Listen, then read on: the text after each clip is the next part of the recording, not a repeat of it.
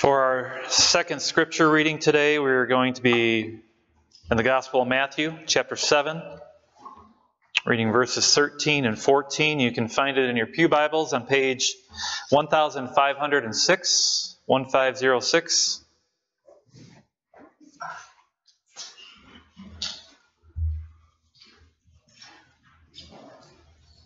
Matthew chapter 7, verses 13 and 14. Enter through the narrow gate, for wide is the gate and broad is the road that leads to destruction, and many enter through it. But small is the gate and narrow the road that leads to life, and only a few find it. Thus ends our reading of God's infallible word. May all who hear it find that small gate and take that narrow road. How many of you like driving on wider lanes rather than narrow lanes? Yeah? Sure. Did you know that the government has done studies on lane width? And what they found is that the broader the lane, the faster people will drive. The notion is that when there is space, people feel safer and more comfortable, and so they increase their speed. This is why the lanes on highways are typically much wider than the lanes that you'll see in cities.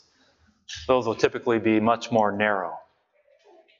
It's one way that the government can regulate speeds. But let's be honest, we all prefer the open road to the constricted alleyway, right? The wideness, it brings us that feeling of comfort and freedom that we all desire. In our scripture for today, we're looking at two different gates that lead to two different roads. The first gate is wide, leading to a broad road, while the second gate is very small, it's tiny, and it leads to this narrow path. But before we jump in and talk about those two roads, those two gates, let's review where we've come from. We've been going through Jesus' Sermon on the Mount. And if you were to outline his message into its major segments, what you would find is that there is a direction or a flow in which Jesus is bringing us. He moves from blessings to identity, to instruction, to warning. You see, Jesus began in Matthew 5, verses 1 through 12, by speaking blessings to his disciples in the Beatitudes. Then in verses 13 through 16, he spoke to their identity of being salt and light. Then from verse 17 all the way to the end of chapter 7, verse 12, we get this long section on living that righteous life that the law and the prophets testify. It is that kingdom lifestyle to which all who follow Jesus should strive to live. And now today we enter our last segment, where Jesus gives to his disciples three warnings with eschatological undertones. These are warnings that speak about the day of God's judgment. Now, if you were to look at the first three sections, blessings, identity, and instruction, what you would find is that this is how the Christian life works. A man is first blessed through the preaching of the gospel message. Then he is given a new identity in Christ. And then he begins to live out this identity, live out this new way of living by following the instruction of our Lord. So it makes sense that Jesus would end his sermon with three warnings in order that these disciples might listen to his words and enter in the kingdom of heaven. This is where we are at today. The first of Jesus' three warnings. And the way that Jesus warns us is by the use of illustrations. Illustrations which contrast opposites. First, he compares two gates and the roads that they lead to. Then he draws the distinction between two trees and the fruit that they bear. And finally, he demonstrates the differences between two builders and the houses they build. Now, before we dive into this initial warning, we must first understand the historical background to the roles of gates and roads in the first century. First, the gates. These gates, they were entrances and exits to enclosed cities. You see, as a form of protection, most of the major cities were walled off, so a gate was necessary for passage in and passage out. Now, an ideal gate would be wide enough to allow traffic in and out at the same time. So a wide gate was a sign of a prosperous city. If a gate was too narrow, if it was too restricting, then it could cause unwanted traffic. And if it was narrow enough, you wouldn't even be able to get a cart through. In other words, a small gate was bad for business. Likewise, a broad road was always preferable. Travel in the first century was not an easy task. Fortunately, the Romans, they had created a system of roads connecting all these major cities to one another. And these wide roads were easier to travel and created a safer environment, particularly because caravans would have a simpler time staying together. There's safety in numbers. You see, one of the dangers of traveling back then were thieves.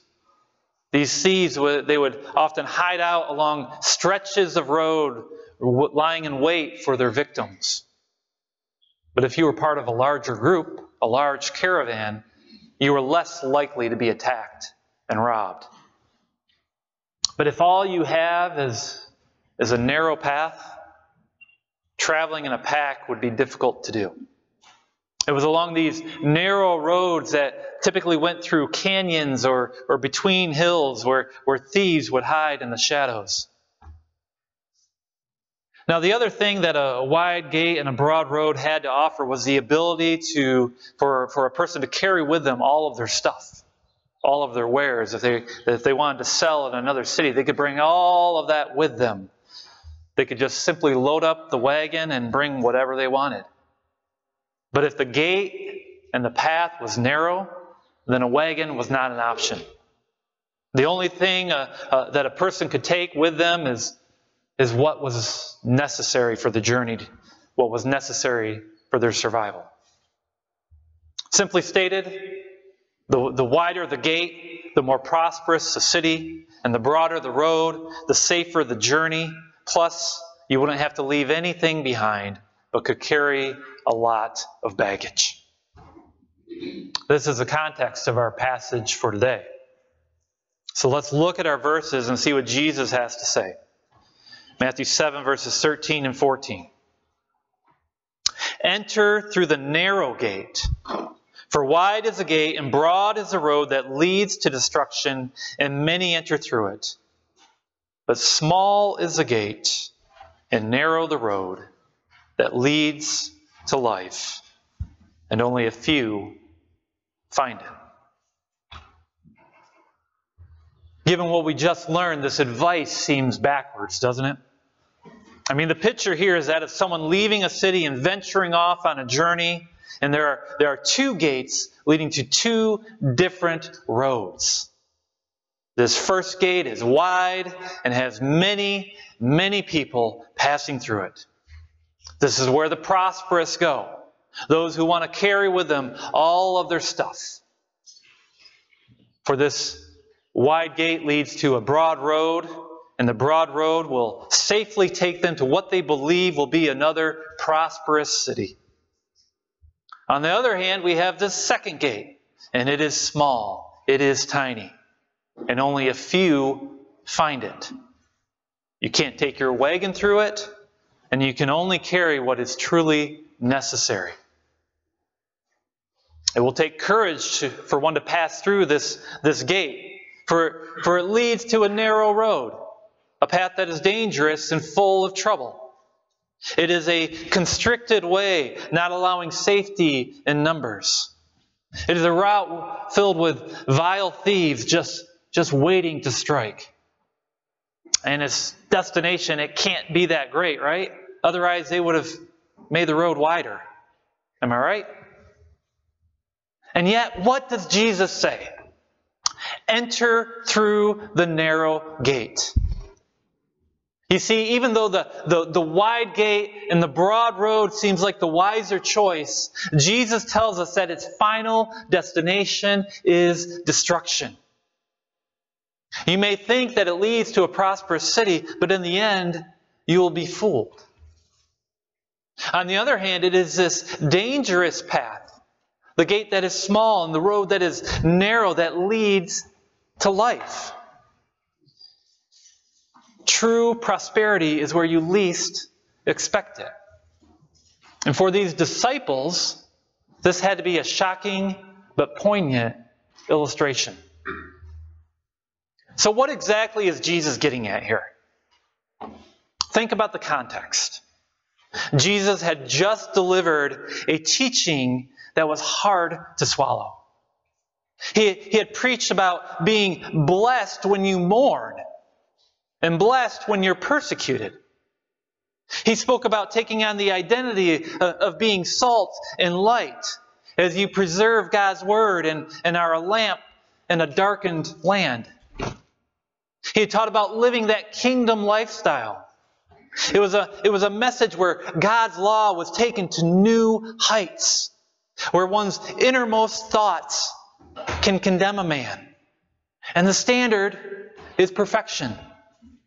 He spoke about letting go of your own ways, those desires for prestige and wealth and security, and instead seeking God's kingdom in His righteousness. It's leaving your judgmentalness behind you while at the same time judging rightly. It's doing to others what you would have them do to you. This is a hard way to live. It is a way of life that will cause you suffering and pain. It's dying to oneself and living for God and living for others, even if those others mock you and persecute you. It is choosing the small gate that leads to the narrow road where you can't take much with you and there is danger lurking around every corner. Now, if I were trying to convince someone to become a Christian, this is not the way that I would go about it. I mean, there's not much of a selling point there, is there? And yet, this is exactly how Jesus does it. He tries to convince you by telling you to sacrifice and suffer. Look at Matthew chapter 19, verse 16. Now a young man came up to Jesus and asked, "Teacher, what good thing must I do to get eternal life?" "Why do you ask me about what is good?" Jesus replied. "There is only one who is good. If you want to enter life, obey the commandments." "Which ones?" the man inquired. Jesus replied, "Do not murder. Do not commit adultery. Do not steal. Do not give false testimony. Honor your father and your mother. Love your neighbor as yourself."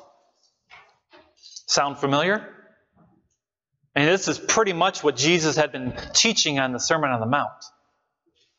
And if we read a little further, we'll get even more of a glimpse of it. Look at verse 20. "All these I have kept," the young man said. "What do I still lack?" Jesus answered, "If you want to be perfect, go sell your possessions and give to the poor, and you will have treasure in heaven. Then come, follow me." Be perfect, sell your possessions, give to the poor, treasure in heaven. This is just a condensed version of his sermon. Jesus is not being easy on this man. No, he said if you want to truly find life, then the road that you have to take will be difficult. Listen, if your good news is not filled with hardship and sacrifice, then it is not the same message that Jesus gave. This isn't your best life now, or a wonderful plan for your life. No. To follow Christ will be the hardest thing that you do. And there is no guarantee of a reward this side of heaven.